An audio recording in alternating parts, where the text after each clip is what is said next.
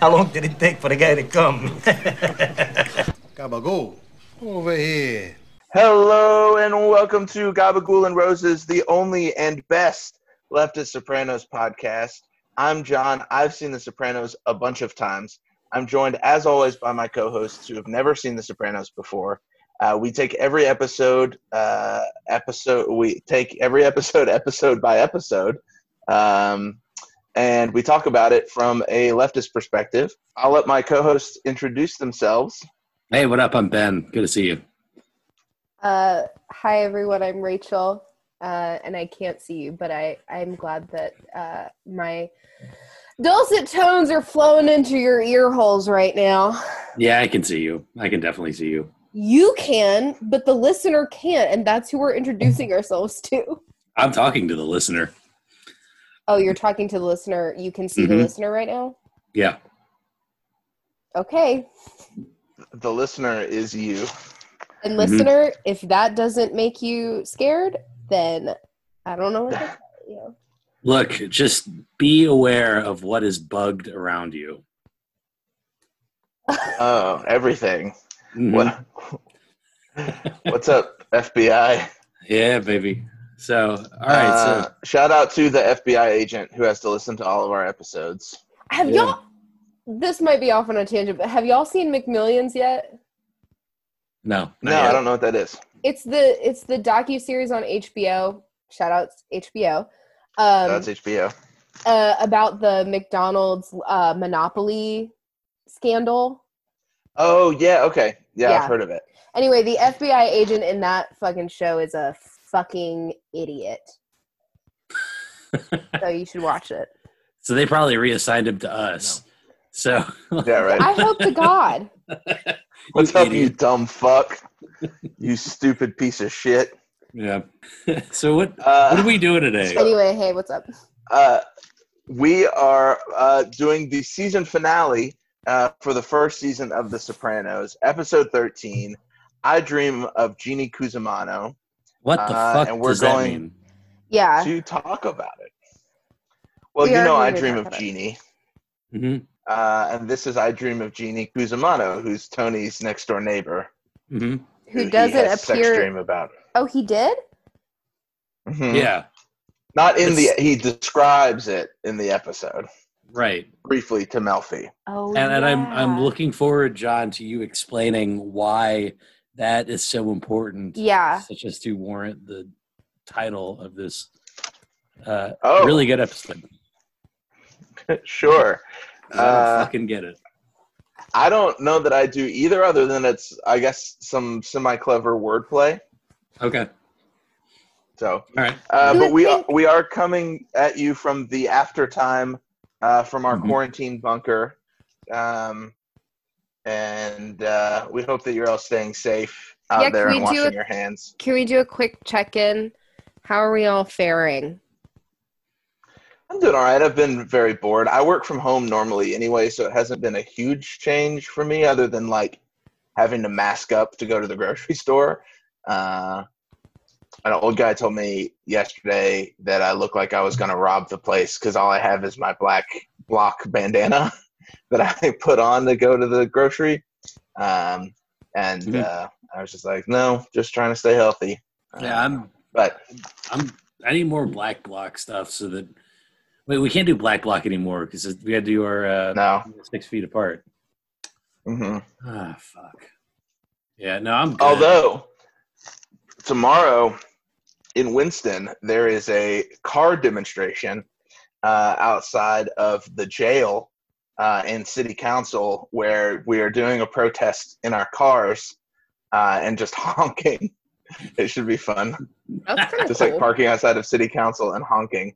Yeah. Shouts out to Housing Justice. Is that what? Housing Justice for now. Or For now. Housing Justice now. It's not Housing Justice for now.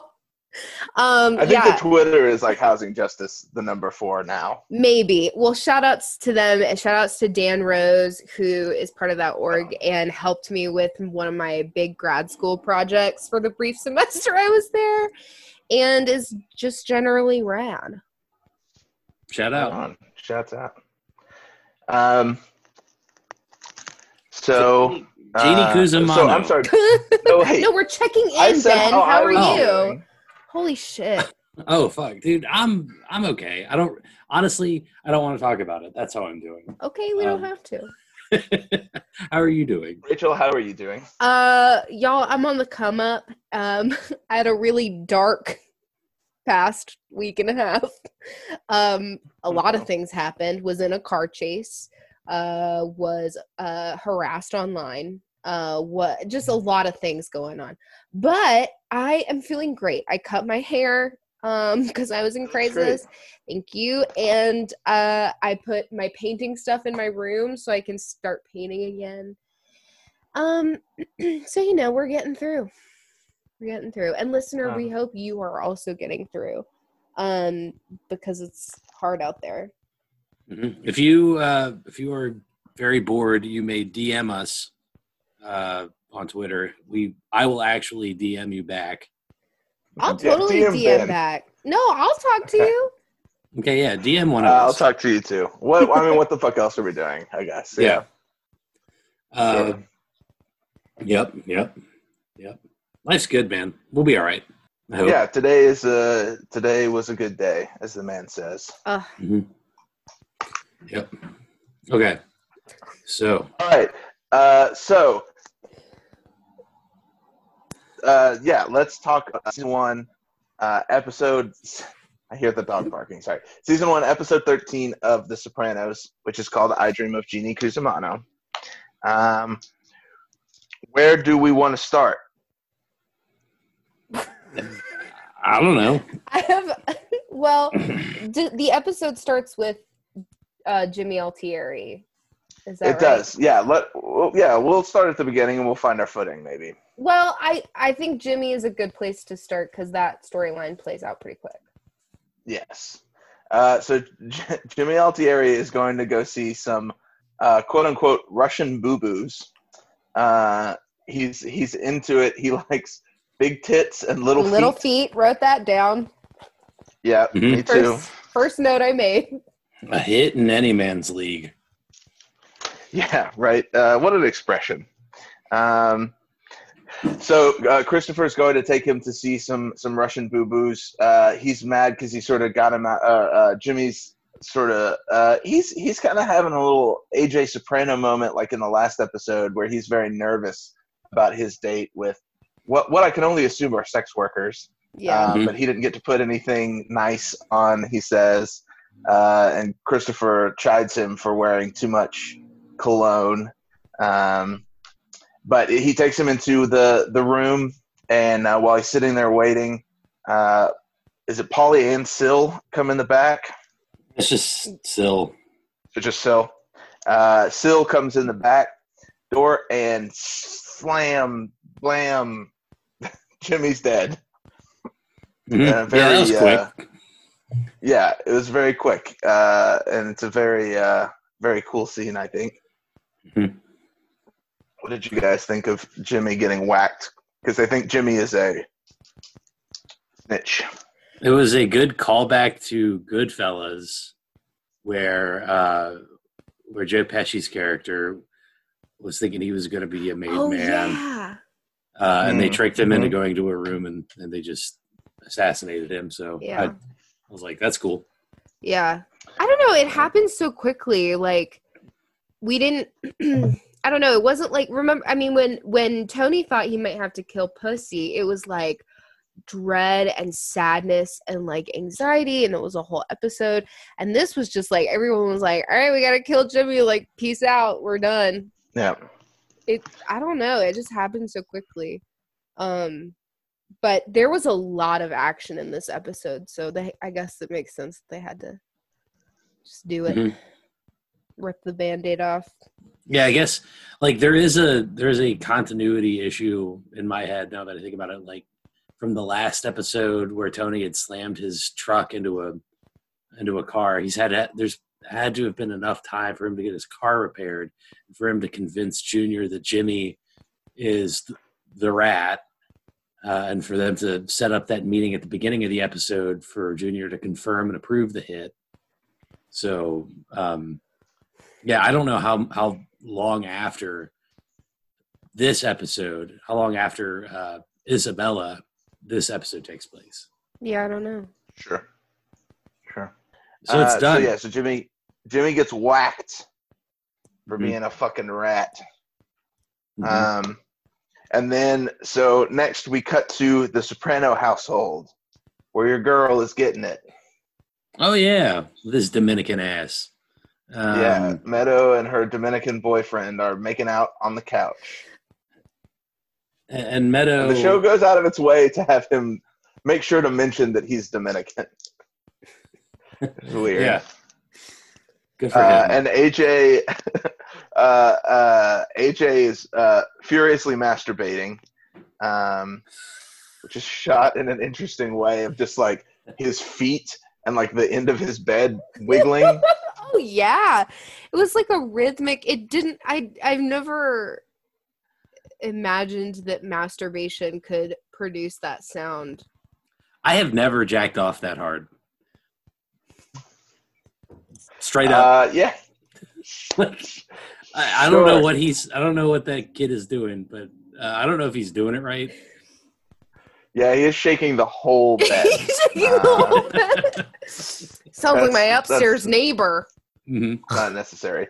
Do we think that he's listening to Meadow make out with their boyfriend? Oh no. Stop.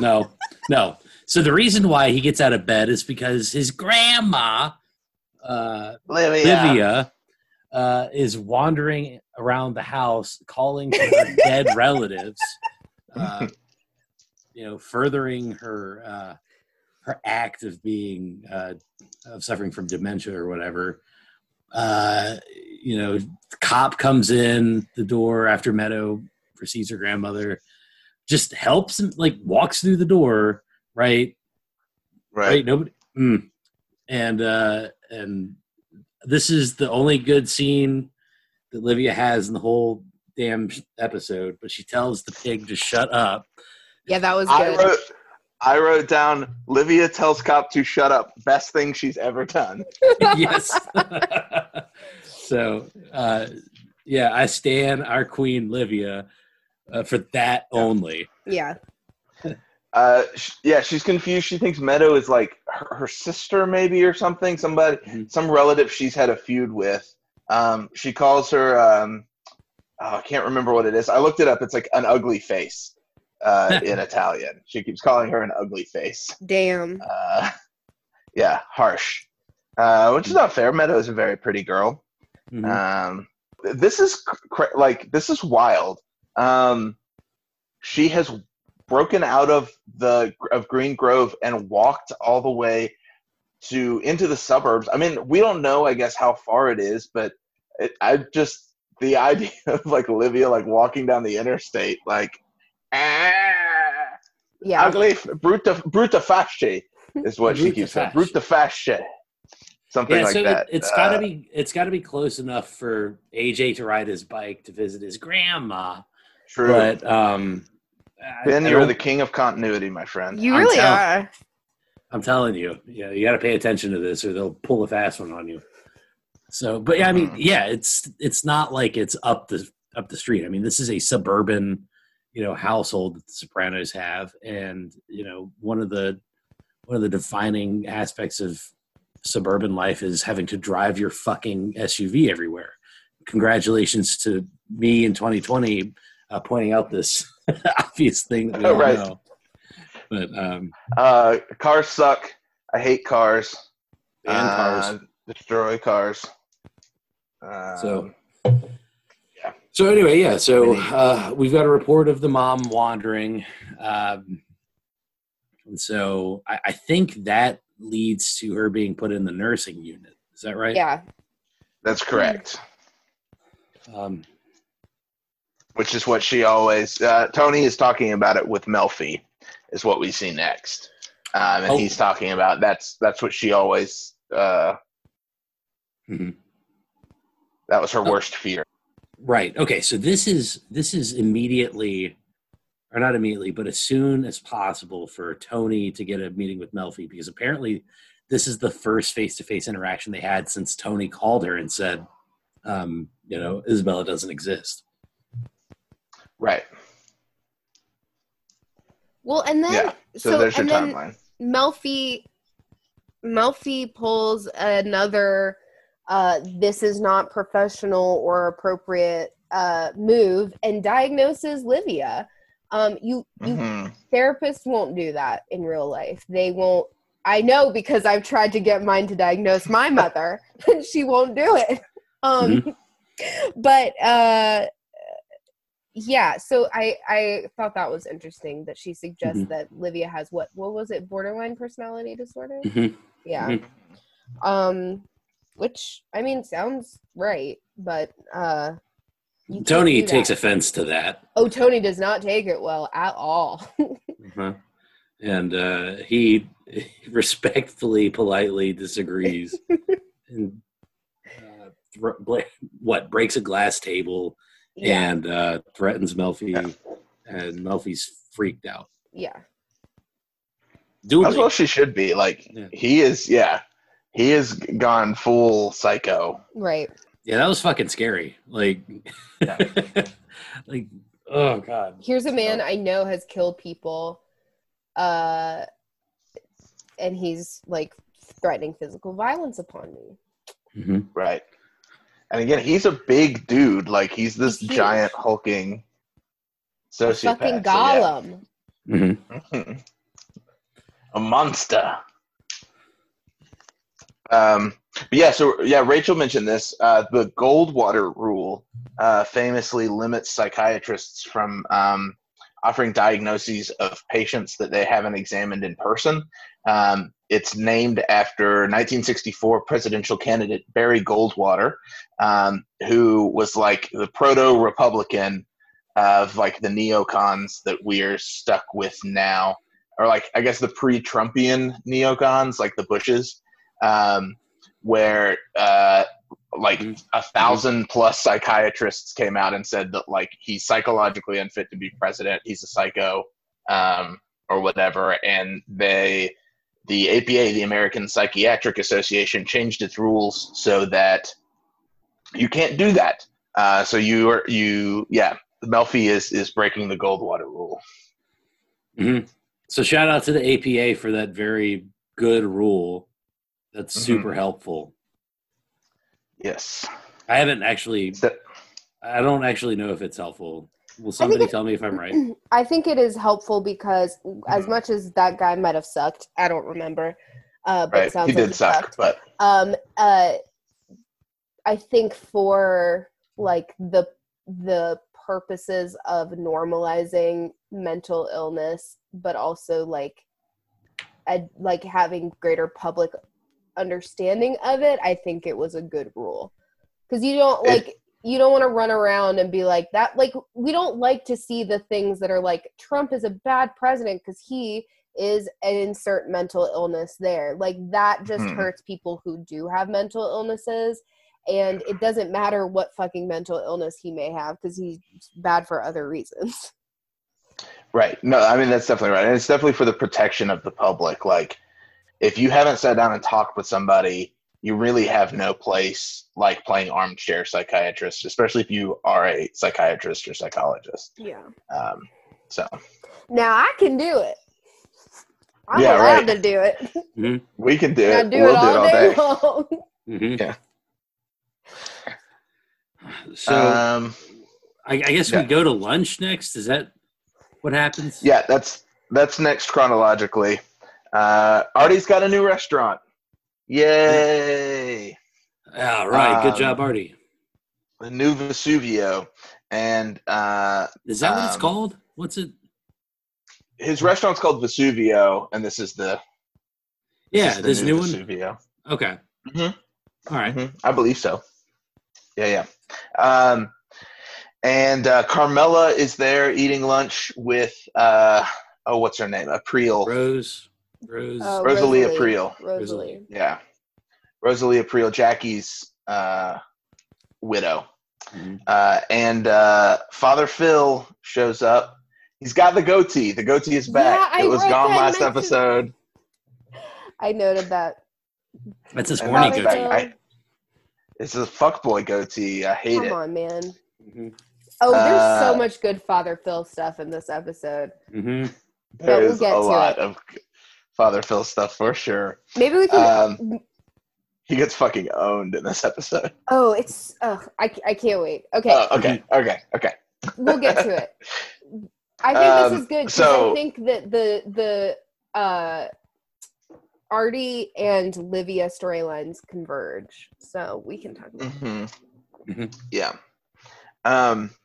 Father Phil is wearing Jackie's watch, like a big chunky, I don't know, Rolex or something.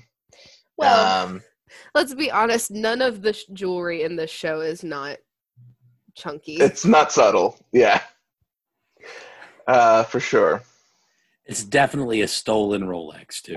This fucking priest is wearing a stolen Rolex. For sure. It almost certainly is, yeah. That's funny. So anyway, they're sitting there hanging out, having, or I guess, hold on. I guess it's Carmela and Rosalie. They're sitting there having lunch together by themselves. They're just, Carmela's sort of coping with the threats or whatever, and Rosalie's providing, I guess, comfort. I don't know. And then they spot their mutual acquaintance, Father Phil. It turns out that Rosalie is in the same parish as Carmela, if you know what I mean. And do you know what I mean? You don't know what I mean. Yeah, no, I think we do. Okay. So you want to explain it? Did you hear what I said? I said they are in the same parish. Thanks, Polly. So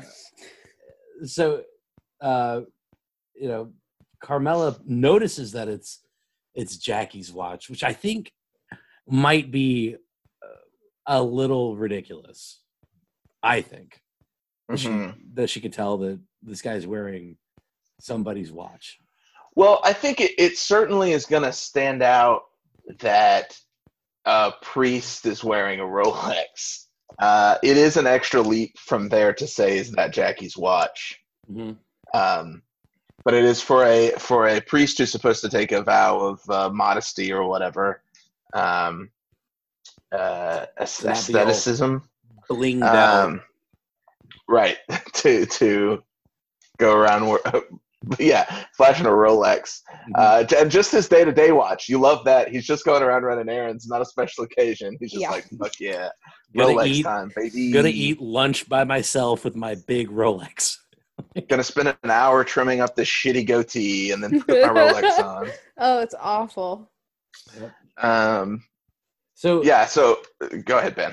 Yeah, so I guess Rosalie comments that he gave it to, or she gave it to him, and she sort of wells up, and Father Phil reaches his hand out and holds Rosalie's, and Carmela gives it a little side eye. It's like, oh, what the fuck is this?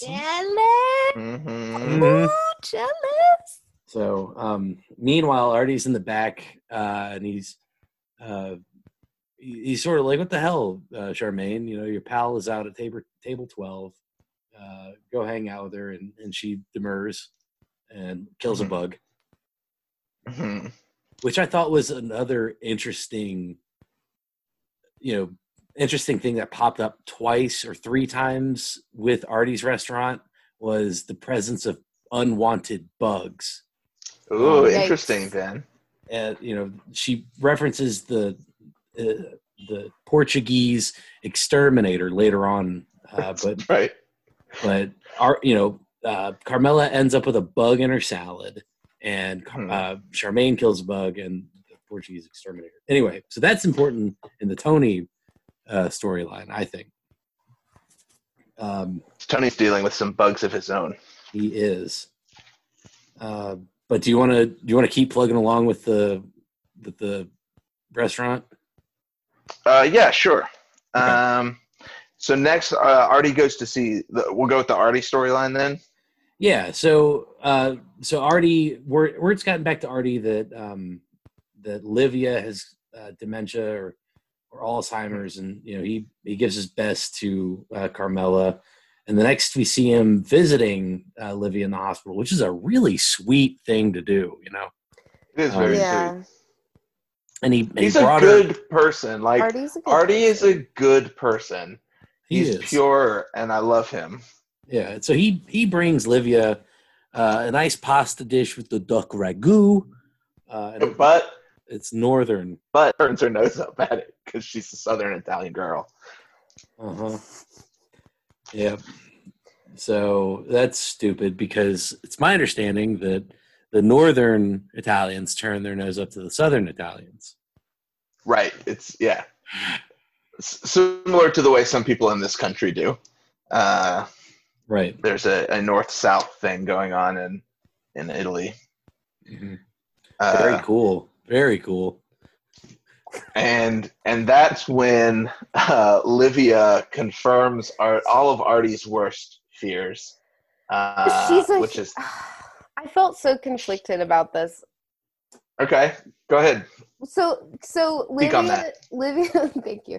Livia tells, like, rats Tony out to Artie and is like, hey, Tony fucked up your whole shit. And yeah, that's what she said. yeah, she said that. But like, part of me was like, okay, now truthfully, what Tony did was wrong and bad. But also, I don't know, Livia, like, you maybe could have kept that to yourself because that was shitty of you. I don't Her know. motives were not pure at all. Oh, for sure not. Yeah. Like, they're completely self-serving, which Yeah. I think undercuts any good that she may be doing. But at the same time, and like, maybe it would be good for Artie to know who the fuck he's dealing with. Like, does Sure. Artie deserve to know the truth? That's what we're getting to here. Does Artie deserve to know the truth? Mm-hmm. And Artie deals with the truth about as poorly as you possibly could deal with it by rolling up He's on heartbroken. Tony. Hold on. I just want to talk about the look on his face when she tells him. The actor who plays him is so good. Like, his face just falls. Yeah. Like, it's everything is in his face in that moment. Yeah. It's so good. Mm-hmm. And he's heartbroken and crestfallen. It's great. Yeah. But yeah, I'm sorry, Ben. Then he decides to go. I guess as psycho as Artie can go. Yep, he gets his awesome hunting rifle, and he shows up in the parking lot of somewhere. Maybe where the fuck is he? I think it's the back of the pork store. Yeah, I saw the sign. Oh, really? Yeah, I think it's the parking lot of the pork store. Yeah. Which is an even more insane place for him to. Right. I didn't realize that. Okay, so he just shows up on Tony's turf, gun faces him, and it's like, yeah, Jesus fucking Christ. Okay, wow. Which Artie, I guess, has that hunting rifle, but I don't know how good he is at using it because he's not shouldering it very well. I was gonna say when he pulled up and I saw he was getting something out, I thought it was gonna be a baseball bat. And in my mind, when I replay the scene, it is a baseball bat because that's the same energy. Right. Oh my god. That would have I'm like, what are you gonna do? Artie hit him with it? Like, I don't. Right. And Artie says to Tony exactly what I said on the podcast in episode 2 when we talked about the first episode is what a fucking moron you are if this is your solution to stopping a hit is to burn my fucking restaurant down. And Tony goes, do you really think I'm that stupid? Which, well, this was a part. Like, it wasn't plan A, but it also wasn't the last resort either. Right. This was a part that gave me a little bit of brain poisoning because I don't know that Livia is going to spill the whole plan as like the Junior wanted to kill somebody and he was going to kill him in your restaurant. And so Tony had the restaurant burned down to prevent you from losing business and to try to help you. I don't see all of that playing out in that conversation. So I did buck a little bit at like him knowing like you did it to help me, you fucking psycho or whatever. I mean, but that's the only explanation for why he would actually gun face her. Because, he walks into the thing, he understands she's got an Alzheimer's diagnosis or something, or suspicion of diagnosis. And, she thinks that he played baseball with her Johnny. I mean, that's just the rambling. Like what we see is the ramblings of a maniac. And so I mean, for him to be compelled to grab a gun and ride to Tony's place to kill him, there's no way for him to. I can't imagine having understood how mobbed up Tony was that he would think it was a good idea unless he was 100% sure of all of that stuff, that whole plot. I think he knows what a bad idea it is, and that's why when he chickens out at the end, he freaks out so hard and busts his rear tail light out and breaks the gun because, like, in his mind, he's like, well, I just signed my own death warrant and I didn't even do what I came here to. Like, I chickened out at the end and I didn't even get my revenge, and I'm just gonna get fucking murdered. So great, good job. So then, go ahead, Rachel. I don't know. I read it a little differently because I think that he is just like disappointed because his friend betrayed him. Like, I think that's why he went there with a gun in the first place. Like, he wasn't thinking of Tony the mob boss. He was thinking of Tony his fucking friend. And like, he may have been scared, but I don't know. I thought this was like a really good this was like kind of a sweet moment or sweet episode because there's a lot of that innocence of Tony and Artie's relationship is involved, and like kind of the ruining of that innocence. I don't know.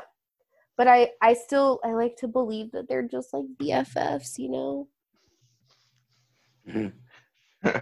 Like, I'd pull a gun on my friend if they did some shit like that. No, I'm kidding. Yeah, I mean, yeah. My best friend, I don't know. I might do it.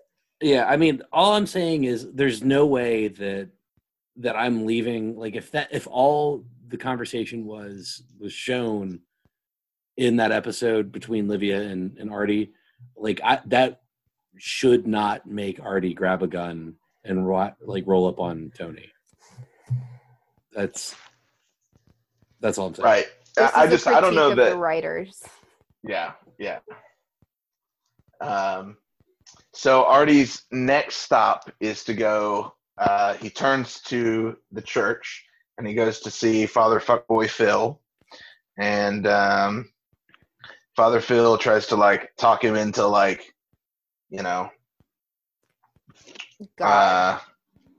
Tries to talk him into God, and he talks about that Artie had sort of turned away from the church, and Artie's like basically like a lapsed Catholic, very stereotypical. Nothing too exciting in that scene, I don't think.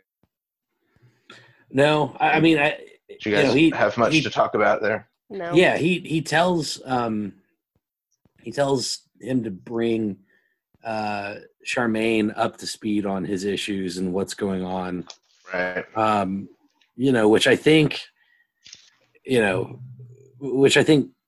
Artie just accepts that advice and doesn't act on it. I think that's what makes Artie such a good character, is that he's able to receive that advice, and then the next scene that we have is I guess with Adriana interviewing for a job there. The dream. Right. And and Charmaine is pleased with everything, and Artie assesses Charmaine to be happy and satisfied and at peace, and so he's like, well, fuck it, I'm not gonna rock the boat here. I'm just gonna right. Everything's going along fine. I've got the restaurant back. I've got we're gonna be okay. So blessing in disguise. Yeah. And this is when Charlene does mention the Portuguese the Portuguese exterminators, and says that the Portuguese are sticklers, which okay. Learn something new every day, baby. Yeah. If you haven't listened to the podcast episode 1 and the episode they did, that's the Joe Biden podcast, where they're all playing Joe Bidens, and Joe Biden keeps talking about my Portuguese friend that I got in a fight with or whatever. It just reminded me of that. Check out that episode. That's maybe the best episode of episode 1, the Joe Biden one. Highly recommend. Anyway, so next, for Artie, Artie sees Father Phil again, basically just to tell him like, fuck off. Or no, that's at the end of the episode, isn't it? Yeah, well, I mean, that's the next time we see Artie. You know, he's at peace. Everybody's cool. We're all done. Yeah. Yeah. I don't need no God. Yep. So then, all right. Yeah, I guess we'll save the last Artie scene for when we get through the Tony story. Sure. Yeah, I think that makes sense. So let's go back to Tony. I think the next thing that we have with Tony after the Melfi psychiatry appointment is his sit down with the FBI, at least in my notes. Yeah. And the FBI, Agent Harris and the senior agent and I can't remember the name of the Italian, Grasso, thank you. Agent Grasso, who breaks the bowl. They sit Tony down and play him. The FBI has wired Green Grove for sound, and they have all these recordings of Olivia and Junior basically talking about killing Tony in no uncertain terms. And then Rachel? the Kill Bill sirens start going off in Tony's head. I can only imagine. Yeah. And they're like, hey, we'll set you up with a new life. They've got it out for you. Tony is just like, go fuck yourselves. This was a moment I respected Tony. He keeps telling the FBI, fuck off, and I am glad. Why is he taking this appointment anyway? Well, didn't I don't know. Maybe. I don't remember. Well, I think I can see Tony being in that position where they've just killed Jimmy Altieri, who they think is a rat. There've been indictments coming down, and the FBI says, "Look, we just want you to come in and listen to something and hear this pitch." And it's an opportunity for Tony to get a little intel and see maybe what the FBI has and what the FBI knows. Plus, Tony just or maybe they tell him that it has to do with the attempt on his life, And I think it would be helpful for Tony. The way he sees it, it's a win-win. He's not going to accept their fucking offer anyway. The best they can do is tip their hand or something, give something away that can help him. And the worst that can happen is nothing. So I think if you game it out, it's a good deal for him. Sure. Yeah, but I mean, I can't imagine just agreeing to go to a safe house for the FBI, alone, Yeah. And let that be a lesson for you, dear listener. Do not go to an FBI safe house. Do not voluntarily talk to the police. Tony got lucky. Results not typical. Right. Don't fucking do this. This is fiction. Yes. Don't talk to the fucking cops. Take Livia's advice. Yeah. Tell the cop to shut up. Right. And go fuck himself and fuck his mother. Yep. So I think next is where's the meeting with the? Okay. So I think next is Tony talking to Tony talking to Carm about hearing the tapes, and he's clearly insulted by the hit. That's the best his uncle thought to do. Just send two guys to come kill me and make it look like a carjacking. That's all I deserve. And I love this line. Cunnilingus and psychiatry brought us to this. Yeah. We're all showing our notes. Yeah. We all have that one written down. So good. Why didn't they call this? Why did they have to call this fucking episode "I Dream of Jeannie Cusimano"? Why wasn't it Cunnilingus and Psychiatry? Right. Yeah, that's a good question. Maybe that's the episode of. That's the name of our episode. That's right. Maybe that's the new name for our podcast. HBO, we're about to show you how it's done. That's right. God damn it. Okay. But yeah, you have to love in this show eating pussy. makes it such a big part of this show. It's a central plot point to this show. Yeah. Which This terrible secret that Uncle Junior eats pussy. yeah. For more pussy eating content, please subscribe to our Patreon. Rachel is going to give lessons, I think. Is something Well, I sure as shit I'm not. I don't know if I would say I'm going to give lessons. I'll talk about it. You know, we save the lessons for our OnlyFans. That's right. So next, I think we see a bit of a montage of the Soprano crew cleaning house. We see Tony. He goes to shoot somebody on a boat, and he hides a gun and a giant fish. Yeah, it's Chucky. Yeah, because they've declared war now. I mean, this. Yeah. Right. This is all-out war. Paulie's convinced that that Uncle Junior is going to strike. Try to finish what he started. So they're just making people disappear. So they kill Chucky, throw him off the side of a boat with a couple cinder blocks. And then Tony goes back to Melfi, and he's sitting out there waiting for her to come out. She comes out. She completely understandably freaks the fuck out and closes the door and is like, no, no, no, no. She calls. She doesn't dial 911, which is what you should do. She dials 911. And then hangs up on 911. That's not how that works. If you do that, the cops are coming. Yeah. They're going to send the cops to you. Because she never says, like, oh, never mind, I'm good. Right. Or whatever. She just dials 911 and then hangs up. And they will come. Well, maybe not in the middle of Corona. The cops are reassessing their priorities, as they fucking should. I will. Let me interject and give our dear listener actually a piece of advice. Otherwise, if you find yourself in an abusive situation, an abusive relationship, it actually is a good idea to dial 911 if you feel like you are about to be harmed, because yes.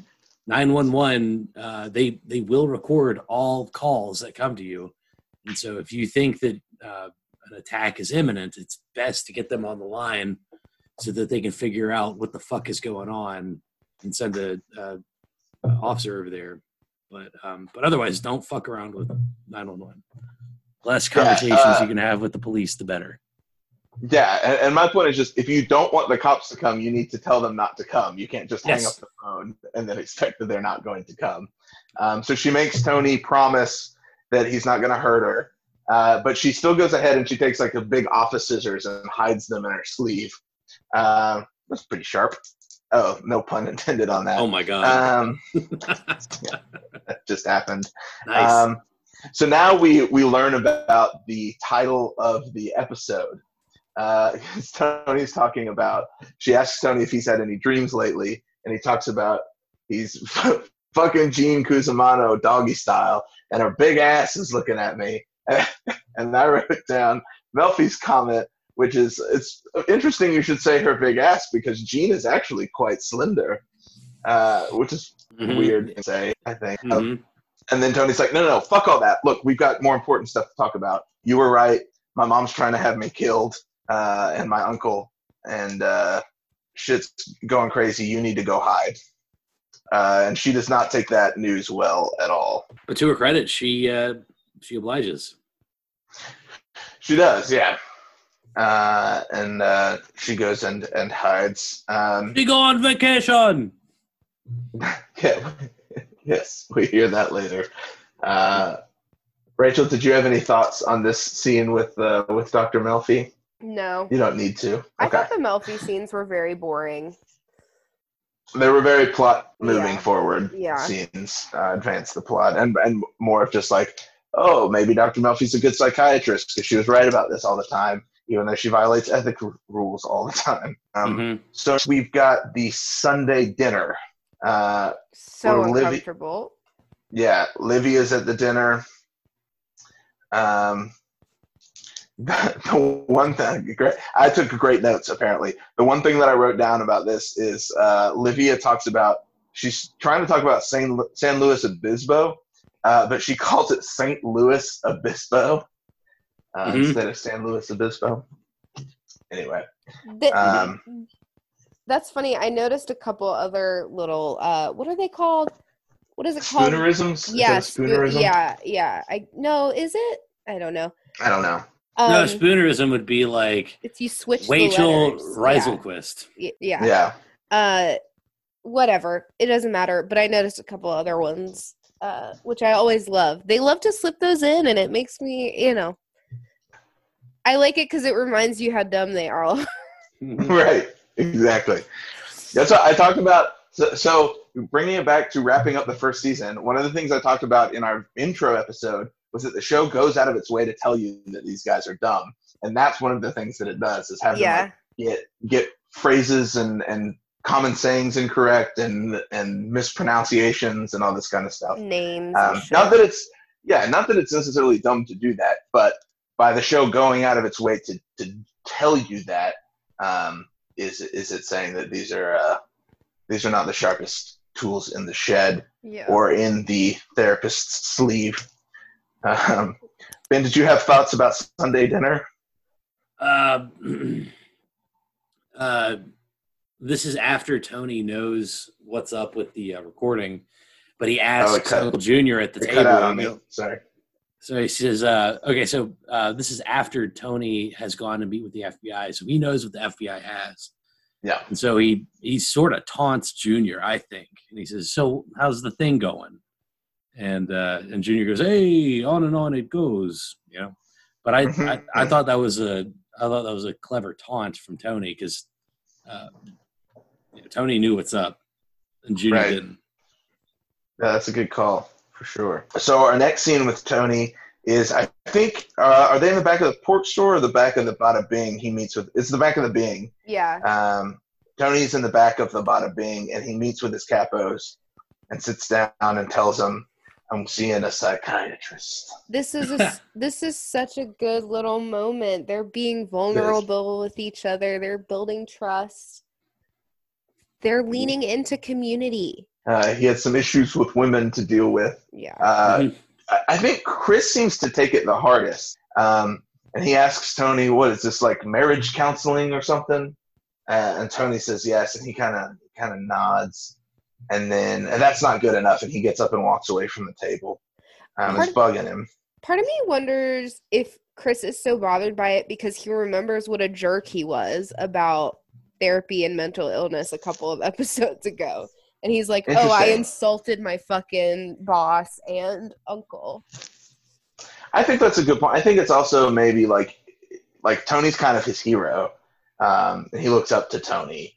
And it's, seeing the cracks in his armor are maybe disappointing for him, and realizing that, like, maybe Tony isn't. I mean, again, not that there's anything wrong with dealing with depression, anxiety. I'm disappointed in Chris. It is. Right. I'm disappointed in you, Chris, because you were fucking mean, and you should apologize and say that you hope that, like, I don't know. That's just shitty. Well, I mean, also, just remember the previous episode, Syl was like, dude, everyone gets the SADS or whatever. Yeah. Like, it doesn't Syl matter. is a mental health, advocate. He is constantly backing that shit. Like, he's defending therapy. He's great. Hold up. Because I gotta hold on for a sec, because I think we had the exact opposite read on him in the last episode. Yeah. Oh yeah, y'all did say that you thought it was shitty of him to dismiss it, but I think that he acknowledged it. I think it was a little of both. Like, by our standards now, we would be like, that's dismissive. Like, you don't just say, like, you get depression if you're in charge, but like, it also it's more than what anybody else is doing, which is like acknowledging that depression exists. Mm-hmm. So I don't know. It's a little both. Well, I think it's. I mean, at least at this point, we can all agree that all of those guys appreciate the need for mental health counseling or mental health maintenance, right? Mhm. In the scene right here. So if there's any growth in the episode or in the season, we see it flourish here. Definitely. So now, cat's out of the bag. It's not a secret anymore. End of the first season, like going into next season, we know like there's no more secret therapy. The therapy is out in the open. And next we see Tony. He's up. He's in a very good mood. Why is he in a very good mood? Because our most hated and despised character, fucking Mikey Palmisi, is about to get taken the fuck out. Let's cut to the Mikey Palmisi hit because it's great. Mikey is leaving the house to go on a morning jog. He's a huge asshole to his wife. He's a terrible shithead to his wife. He's awful to her. The last thing he tells her is to go take a Midol. And so he goes on a run. We see, I love the show put in this just a little throwaway moment. As he's running to the trail, there's another person walking past him with a dog, and even the dog doesn't like Mikey Palmisi and is like barking and growling at him. He's like, oh, whoa. It's just a little throwaway moment, but it's just like one last chance for the writers to tell you, don't forget, Mikey is a huge piece of shit. And what's that dog's name? Nip. I don't know, Ben. Nip? Nip. Okay. Well, that's what I took away from that scene. Not that Mikey sucks, but the dog's name is Nip. Sure. Whatever. Yeah, that's a terrible name for a dog. Yep. So do better. Anyway, so Mikey's out running, no headphones or nothing, just just that big old chain clanking on as he runs. Yeah. He's got the cell and the beeper. Because he yells at his wife, like, if somebody calls me, hit my beeper or whatever. And there's a Cadillac slowly stalking him. He keeps looking over his shoulder. And finally, the Cadillac stops, and the people start to get out. And it is Chris and Polly. Chris and Polly team up on this one. And Mikey bolts through the woods. And Chris takes after him. Polly after Chris. A great what will become a great visual gag later in the episode. Polly runs through a bunch of poison ivy, and it's like, I think this is poison ivy, and then eventually they corner Mikey when he falls down, and Chris says, "This is for my friend Brendan Falone. You shot him in the bathtub." And then they just shoot the fuck out of Mikey Palmisi. Yeah. While fucking Paulie is like, the fucking poison ivy all over me. Yeah. I think it's all over my face. So I love Paulie so much. This is the second or third time in the episode that people shoot a gun in, I mean, I guess they're out in the middle of the woods, but they're not that far from civilization because a guy was just walking his dog. Get silencers. Just get silencers. What y'all are fucking gangsters. You're killing people all the time. Get silencers. I will make the point that a silencer doesn't do as much good as people think it does, or as the movies depict it as. It doesn't turn your gun into a little pew pew pew pew machine. It helps a little bit, but I feel like honestly, any help is worth it in this case when you're just murdering people and you're under investigation from the FBI. Maybe it's a little better than nothing. It's the loudest fucking guns. Yeah. Well. So after Mikey gets clipped, it's indictment serving time. Yeah, we see a bunch of cuts of different folks in Junior's crew, and then finally Junior himself getting raided by the FBI and arrested and taken in. So who do we get? We get Uncle Junior, we get Larry Boy, and we get who's the other guy? I don't know. Sorry. Yeah, it's somebody. 3 people get indicted. They got Uncle Junior doing the perp walk. Can you believe it? And we see Tony sitting at the table, at like the breakfast table, and he's talking to Carm, and he tells her that he's not involved. It was the stuff that they got Junior on was like a credit card scam and like a stock scam or something like that. Yeah, something that they weren't involved with. Yeah, and that Tony wasn't involved with it, so Tony is safe. So then, do we want to cut down to Junior sit down with the FBI as we sort of wrap up the episode, or keep on that Tony? Yeah, I mean, we're not even close to wrapping up. We haven't talked at all about Father Phil. No, I know. I mean, wrapping up the Tony episode. Oh, yeah. Or the Tony storyline. Yeah, I mean, might as well get to Uncle Junior.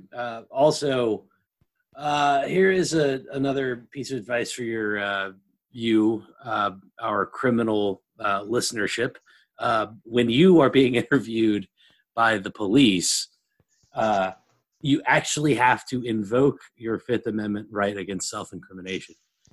Or to a lawyer, rather, your Miranda warning. You have to actually say, I am invoking my right to remain silent, and I will not talk to you without the presence of the lawyer. You actually have to do it. Apparently, you have to say those words. Apparently, yeah, you actually have to say it. You can't just shut up and just chill, because the fucking cops will sit there for 5 hours just asking you fucking questions. It's amazing. And don't try to be clever like in the fucking Wire and just sit there and go, lawyer, lawyer, lawyer. Because then you're going to have a big old fucking lawsuit about whether or not you invoked your right or not. Just be clear and unmistakable about it. Yeah.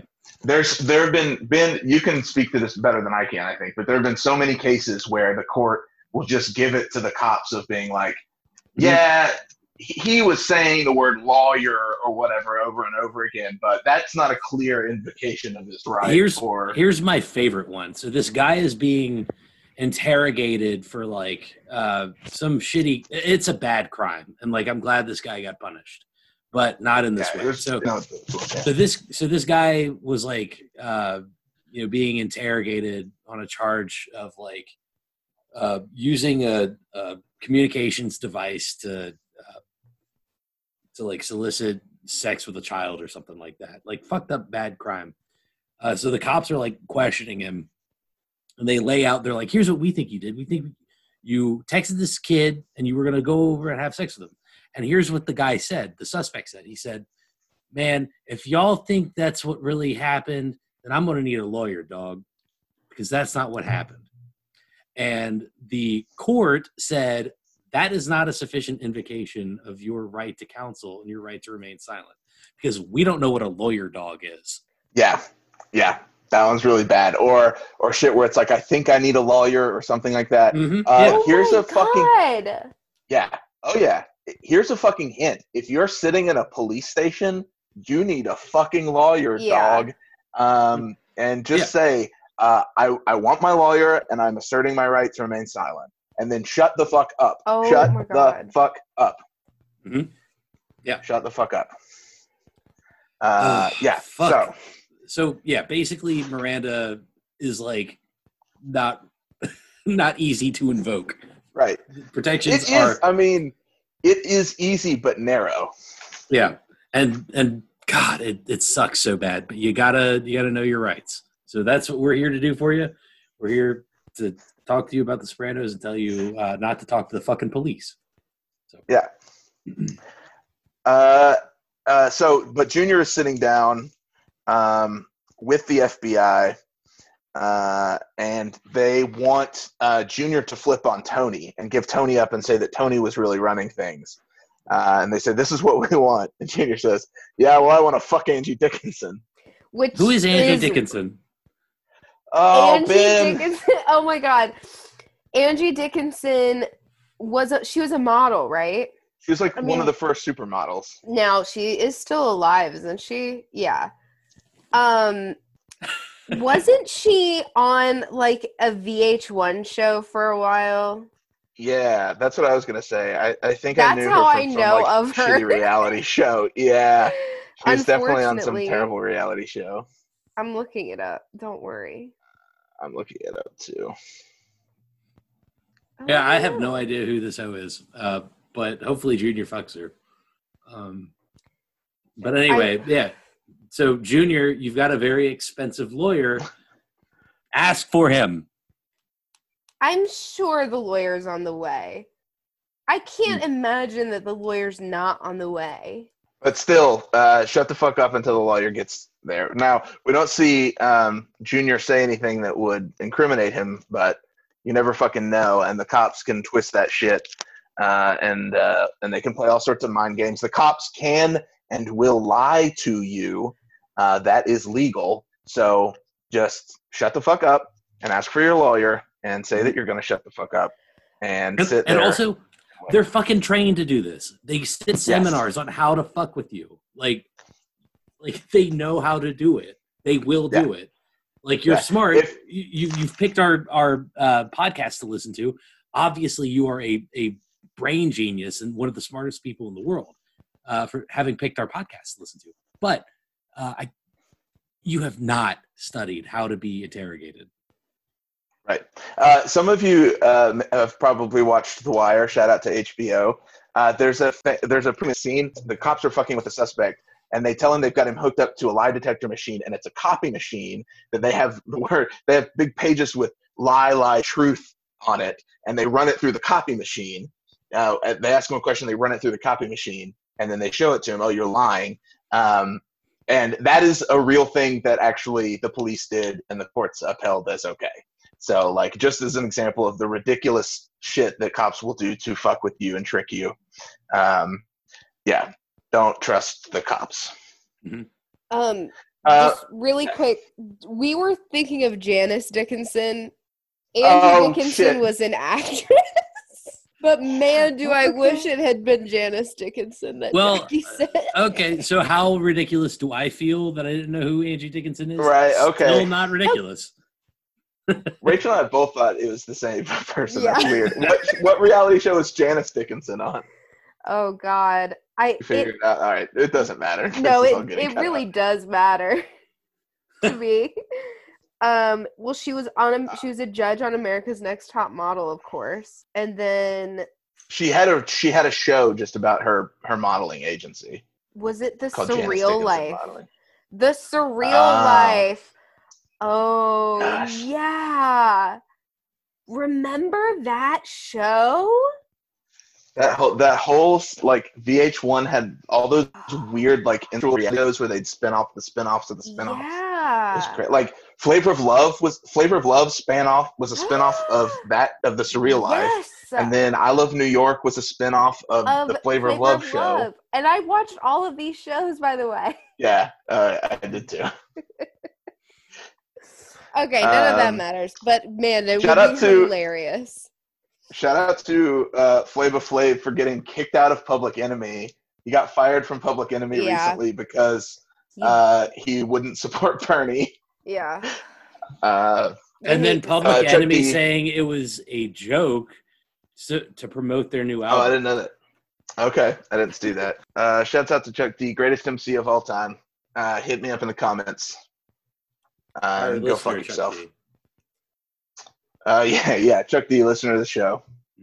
All right, and the greatest MC of all time. So Junior doesn't actually say anything to the police. Their angle is, they're setting something up for, I'm presuming, the next couple seasons where they want Tony to be, they want Junior to say that Tony's actually the boss, and they're actually saying, right. We want Johnny Sacramone. Yeah, they're trying to get to the five family, one of the five families. Okay, yeah. So they're setting up future storylines here. So that's a good call. As we know, The Sopranos got renewed for a second season. So yes. Junior says, "My nephew running things, not in this life." Mm-hmm. So then we end up. Do you think he's doing that because he's not going to snitch? Or do you think he's doing that because he's prideful and he doesn't actually want to believe that that's the case? Definitely both. It's a little column A, a little column B. Yeah. For sure. He's not going to, say what you want about Junior. I don't think he's ever going to break his oath. Mm-hmm.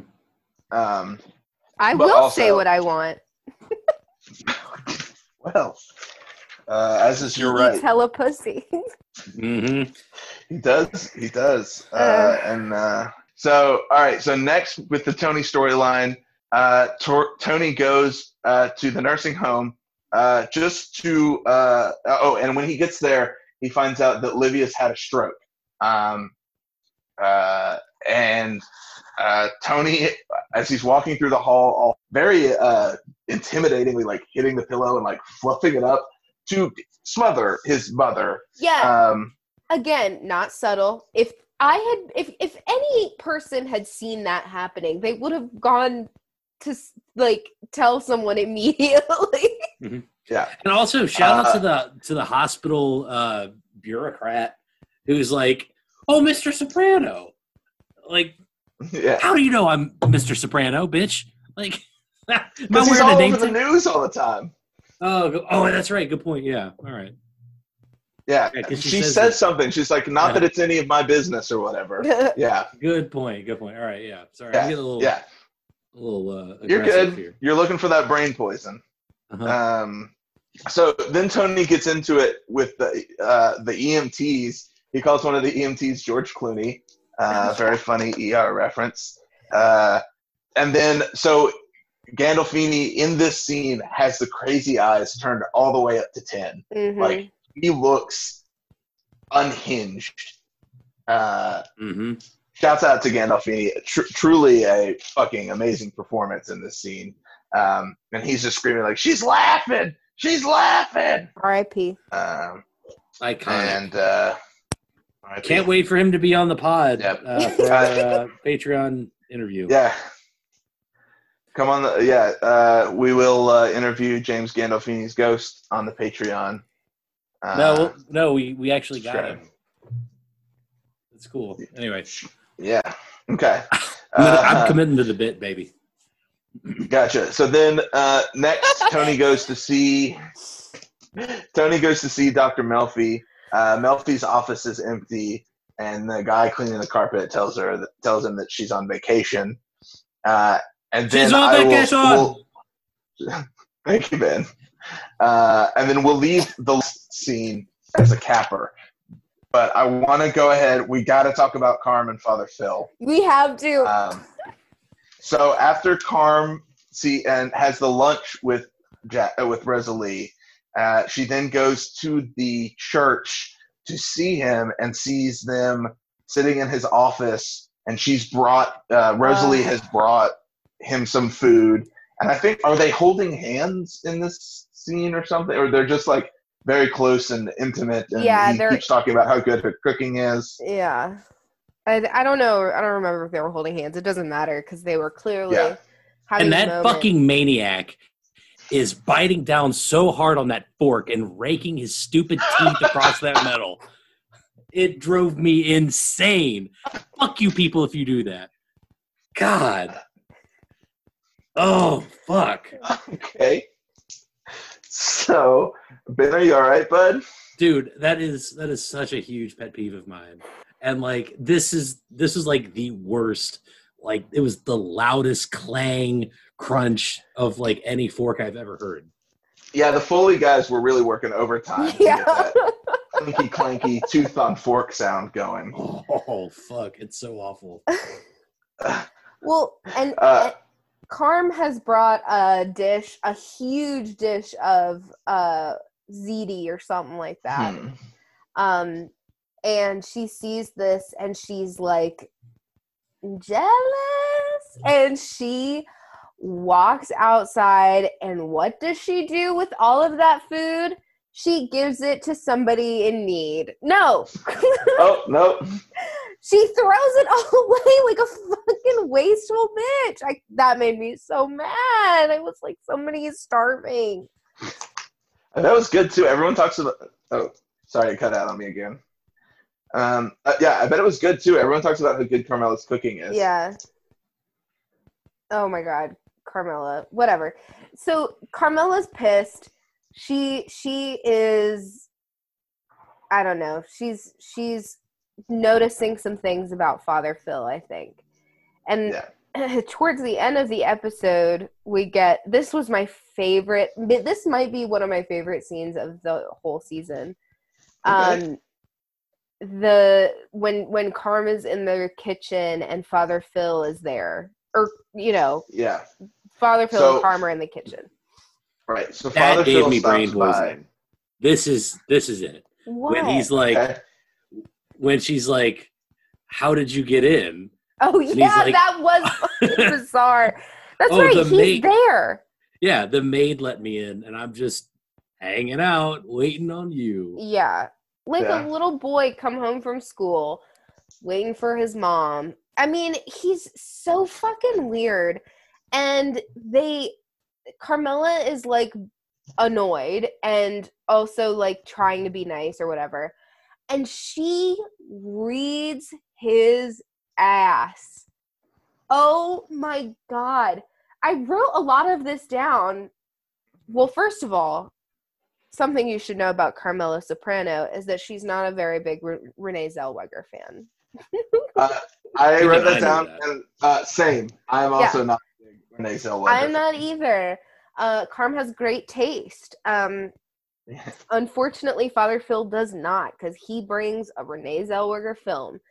And Carmela's like, well, first of all, I don't like her. And second of all, I think that you're a fucking pervert who likes spirits.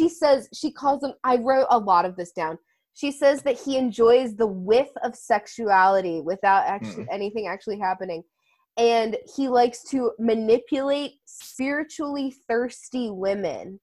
And she mentions the food. She's like, there's something with food here. Oh my God. Yeah. She reads With his food ass and so sexual tension. good. Mhm. Oh God, That- Carmela.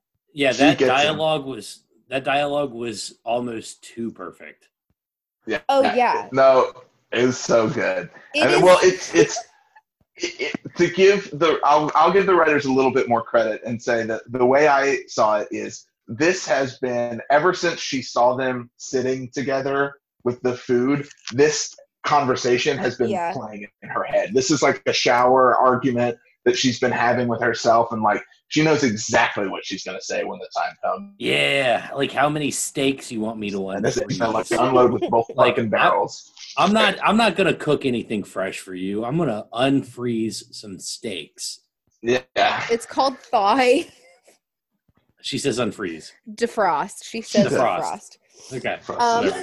Like to come here and watch movies, On my husband's entertainment center. entertainment center, and eat his steaks, and She's like, you're a Uh, fucking child who has a weird sexual thing for women who are married and make you food.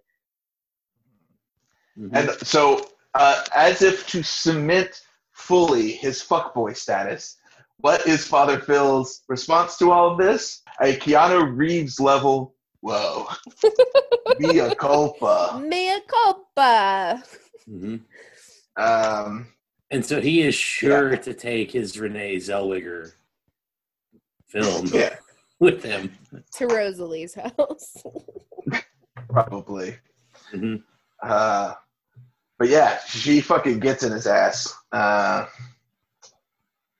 And that's So yeah, that's bad a because the the whole episode, Father Phil just became more and more unlikable to me, and it felt like it was just like, I guess because you're seeing it from Carm's point of view, because you're like, you feel a little hurt for Carmela as well.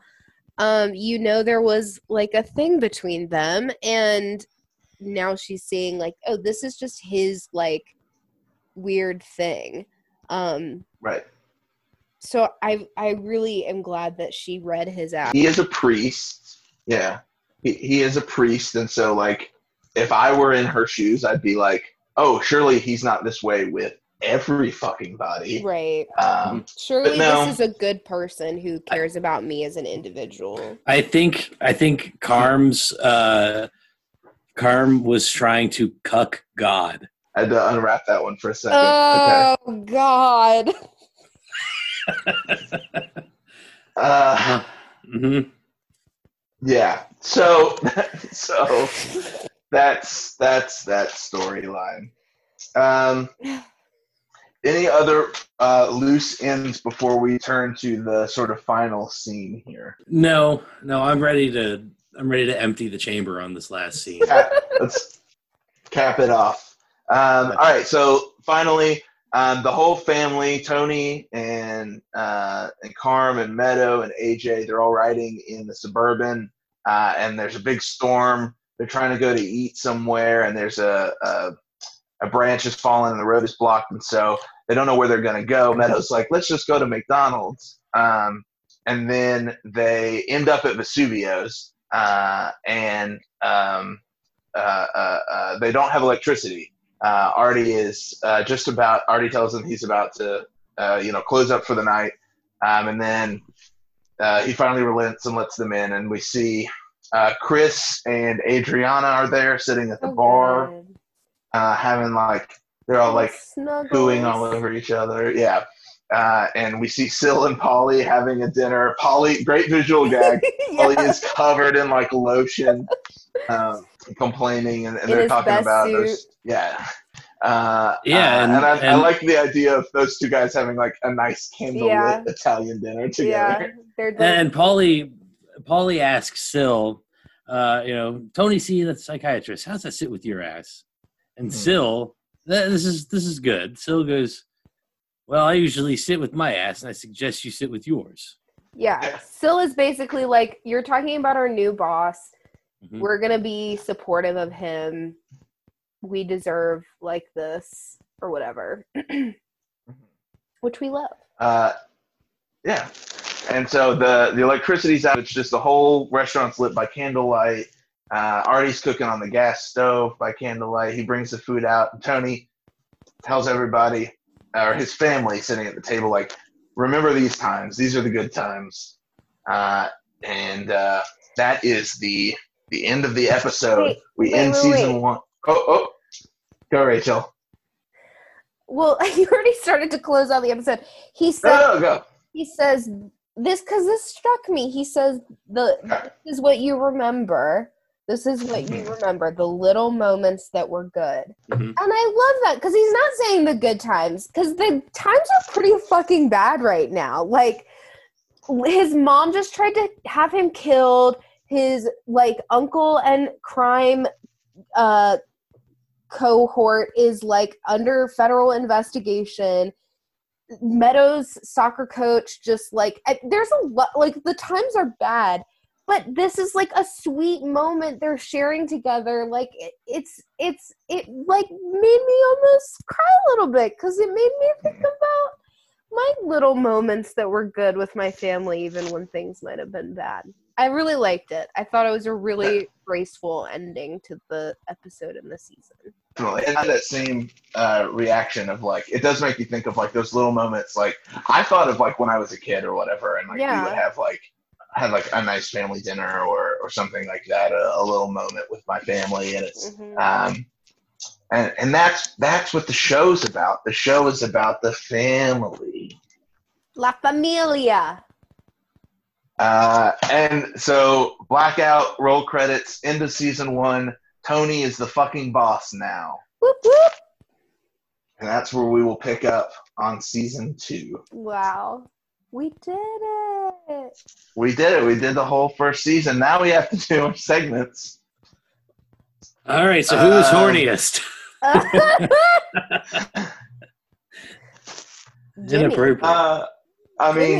Jimmy. Jimmy's horniest for big tits and little feet. Yeah. Mm-hmm. Okay, I'm gonna go with the Dominican ass. I think he's horniest. When Meadow is definitely not horny. She wants to watch her programs. Yeah. That's something that gets funnier in later seasons. We'll see. They use public domain type movies. So instead of having Tony watch The Godfather all the time, he's always watching Public Enemy #1 or some old silent motion picture. That's funny. Anyway, but yeah, okay. So I think either the Dominican ass or Jimmy definitely are horny this week. What did you guys? I can't even do this, man. What did you want in your mouth? Oh my God. I wanted that really fantastic dinner that Tony got at the end of it. Vesuvio? Yeah. Yeah. I wanted that. What about Rachel, you? what did you want in your I mouth? wanted whatever that alcohol was that Father Phil and Carmela were drinking out of those little tiny crystal glasses. Mm-hmm. I wanted Carmela's trash pasta. Yeah, Because that I was bet- good. Yeah, and I bet she made it special for Father Phil. Mhm. And I was sad to see it go to waste. Yeah, put a little love in it, if you know what I mean. Put that voodoo in it. So who do we stand this week? Ben, who do you stand? This week I'm standing Artie. Artie, Goddamn. there's no other choice. Artie did Yeah. he had a lot of ups and downs, but he ultimately realized that that he has everything that he wants right now, and he is thankful for it. So shout out to Artie. John, I can tell from your reaction that you were going to stand Artie. I was. Who did you choose to stand this week, Rachel? Carmela, baby, and that is quite a testament to you, John, because I know you love Carmela, and I just like when she told Father Phil what was up, I felt like personally vindicated for it felt like me telling off like shitty men in my life. I Mhm. loved it so much, and I'm so proud of her. She's so smart. She's so she is so intuitive, and I'm bless you, Carm. Who did you stand? No, those are unquestionably the two best choices. In this I'm episode. sorry. No, it's fine. I wanted to give you all the opportunity. So I will pick a dark horse candidate. I'm standing Paulie this week. Okay. Paulie, he got real with the guys and told them that he had to see a therapist because he had issues with women clearly. But it's good of him to admit it. In one of the scenes, he has this crazy purple Cosby sweater on that was great. Yeah. And then just the humor that he brings in the hit scene, like the physical comedy of him running through the bush and then scratching all over himself, and then later the gag of him being covered in the calamine or whatever, the lotion, and sitting at the nice dinner. Very funny. So I will stand the boy, Paulie Walnuts. And I know it's not fair because you had to pick the third best, so to speak, but he did have some pretty egregious chauvinism and misogyny in this episode because he was displeased with the fact that Tony was seeing. Did he? I didn't remember that. Well, Oh, yeah. A lady psychiatrist. That's the part that he can't get over. But he does admit that he has problems with women. So, what do you think that means for Paulie? Because they all have issues with women, by the way. But do you think that for Paulie that just means like he couldn't get dates for a while? Like, I don't know. Hey, look, Sil, I don't want to go there. That's really good, Ben. Yeah, that's pretty good. I don't know. I think I'm not going to weigh in because we do learn some things about Paulie later in the season that I think touch on some of his issues with women. I'll say that, like most Italian men, I think that he has some mommy issues. Can't wait. Yeah. Okay.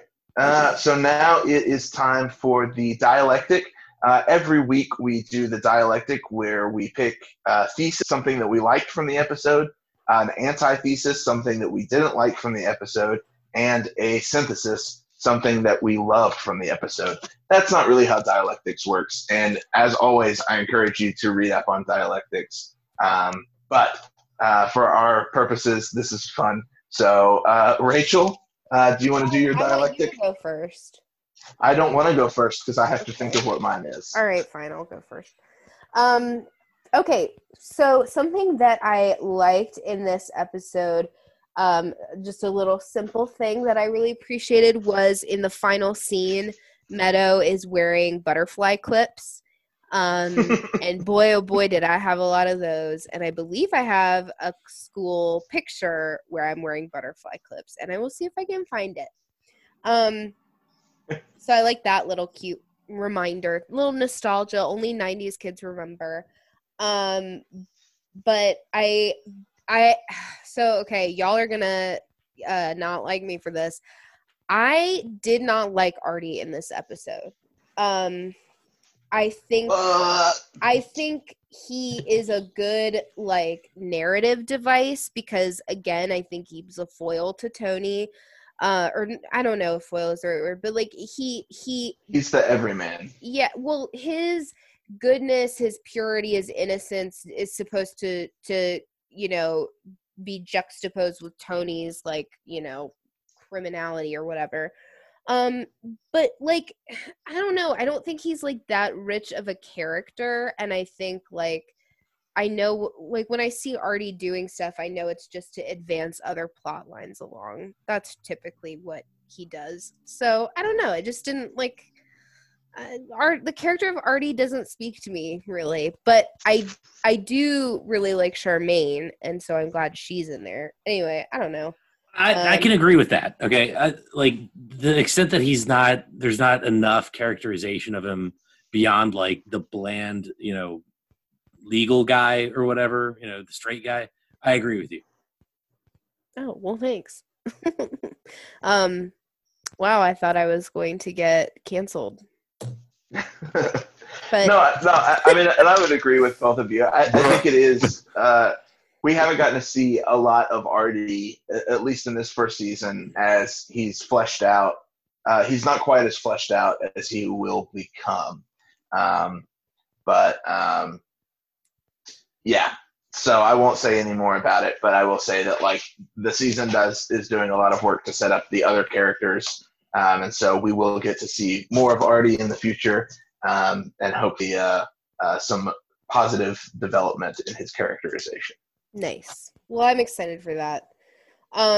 What I loved about this episode was that I think it was really well written. There are a lot of really good lines, like just one-off lines. I have like 3 or 4 different things that I wrote down like word for word that I thought were good. And I think, it's got a lot of action. It's really well paced. So like good job. I would say the quality and the writing. That was my synthesis. Ben, what about you? I liked, I mean, not like I'm signing off on anything that Tony Soprano does, but I liked the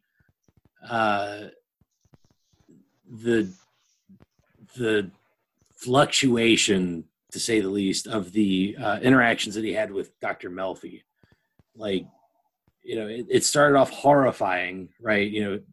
Completely, unable to have a mature conversation and explore the depths of what's going on with him. But ultimately, he recognizes that this is somebody who's been good to him, and that he recognizes that her life is in danger, and he directs her to leave.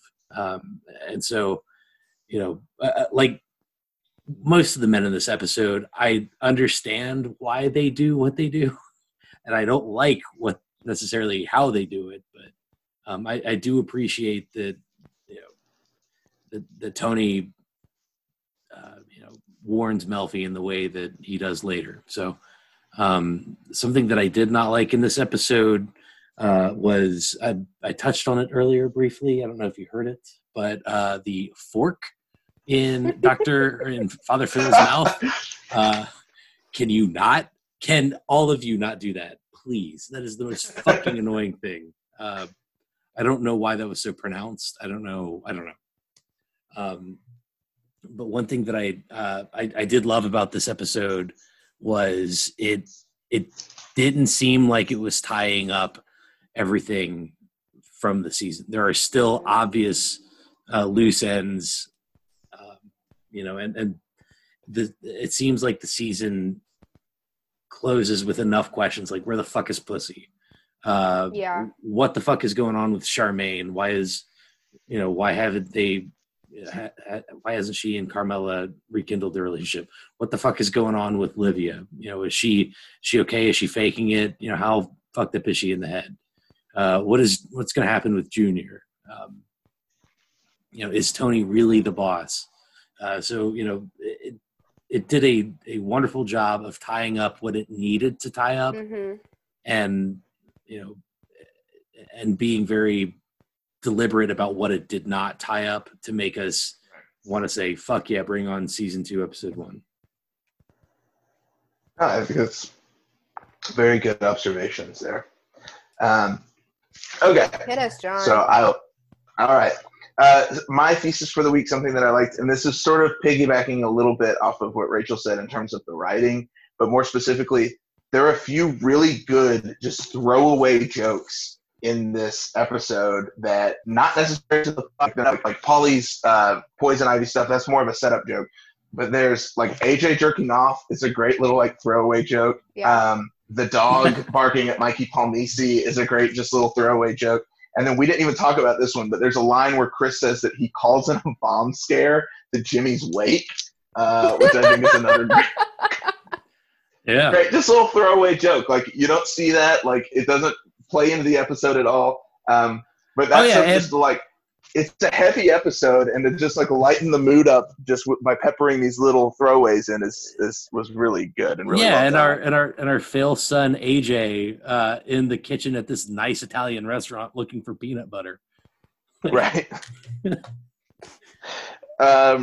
Something that I did not like from this episode.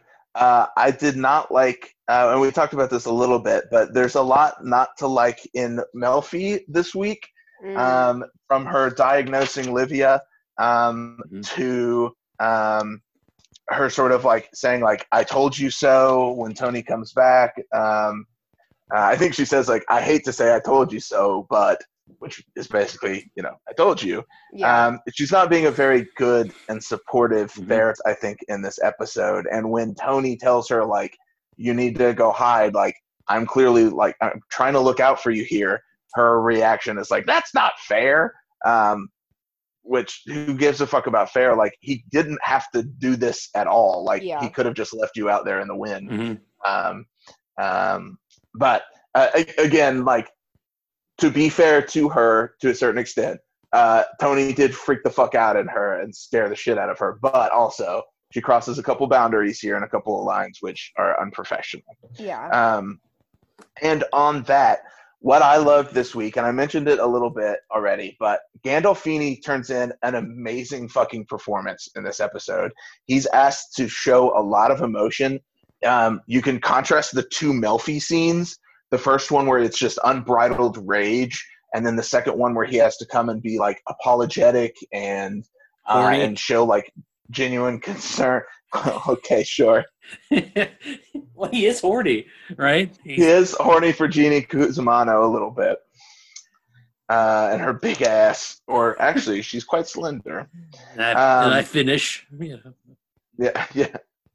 But then he has to be vulnerable when he's talking to the guys about his therapy. He shows a little bit of vulnerability there. And then lastly, and this is the one I mentioned, that smothering scene where he's just like, the crazy eyes are dialed up to 10. He really looks like unleashed and unbridled. Like, it's a great fucking performance. And I don't think because the character is so terrible and is such a piece of shit, we rarely talk about Gandolfini's performance. But I think in this one, he is teaching a fucking masterclass on his range and the different what he can embody as an actor. So, all right, those were all of our segments. This is going to be an extra-sized episode. I was thinking we talked about maybe doing a separate episode where we wrapped up season 1 and maybe talked about predictions for season 2. I don't know what you guys think about that. I thought we might try to squeeze it into this one, but we're already running long, Yeah. so I like I think that that's a little idea. much. I think we Do a little. We could do like a shorter, like 30-minute one, or at least try to. I think if we do that, we should prepare for it and like each come up with like 4 or 5 things we want to, like maybe 3 even things that we want to like talk about from the season, and then like be ready. Yeah, I think that's a good idea. So, so look out in your feed we'll do a preview episode next, talking about wrapping up season 1 and our sort of thoughts and reflections on it going into season 2. What's the next episode called? The next episode is going to be the very first episode of season 2, and I have Janice Dickinson's Wikipedia page open. Hold on, I had it open, and then next is season 2, episode 1. Guy walks into a psychiatrist's office. Oh yeah, 14th baby! episode of the show, and we're gonna start season 2. I'm very excited. We've got the characters down, and we know sort of what's going on. Where's Pussy? What's gonna happen with Uncle Junior? Oh man, it's gonna be great. So, any last thoughts that you guys want to wrap up? You guys want to say before we wrap up? I've got one, and it's just because we didn't have a Shinka meow, but I think if I'm lucky. Yeah. Oh, I heard it. That's Little Blue. Hey, shout out to Blue, our public Shout out to relations Blue. analyst. Yeah. She's Our a good producer, Shinka, was not on the app, unfortunately. baby.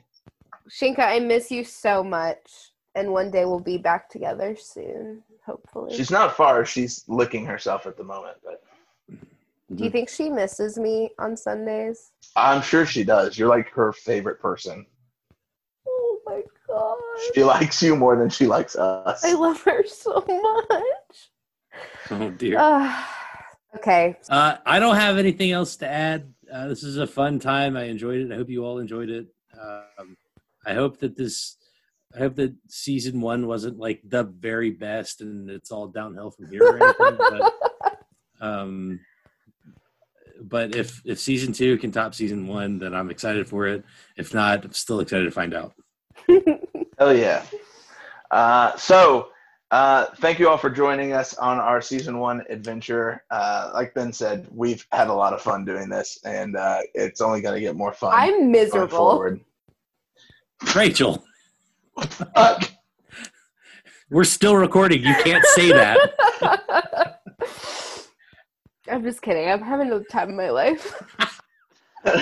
Well, that's a wrap for us. Take your medication. Hey. That's John's line. Fuck off. Know your place. Oh, jeez. Wow.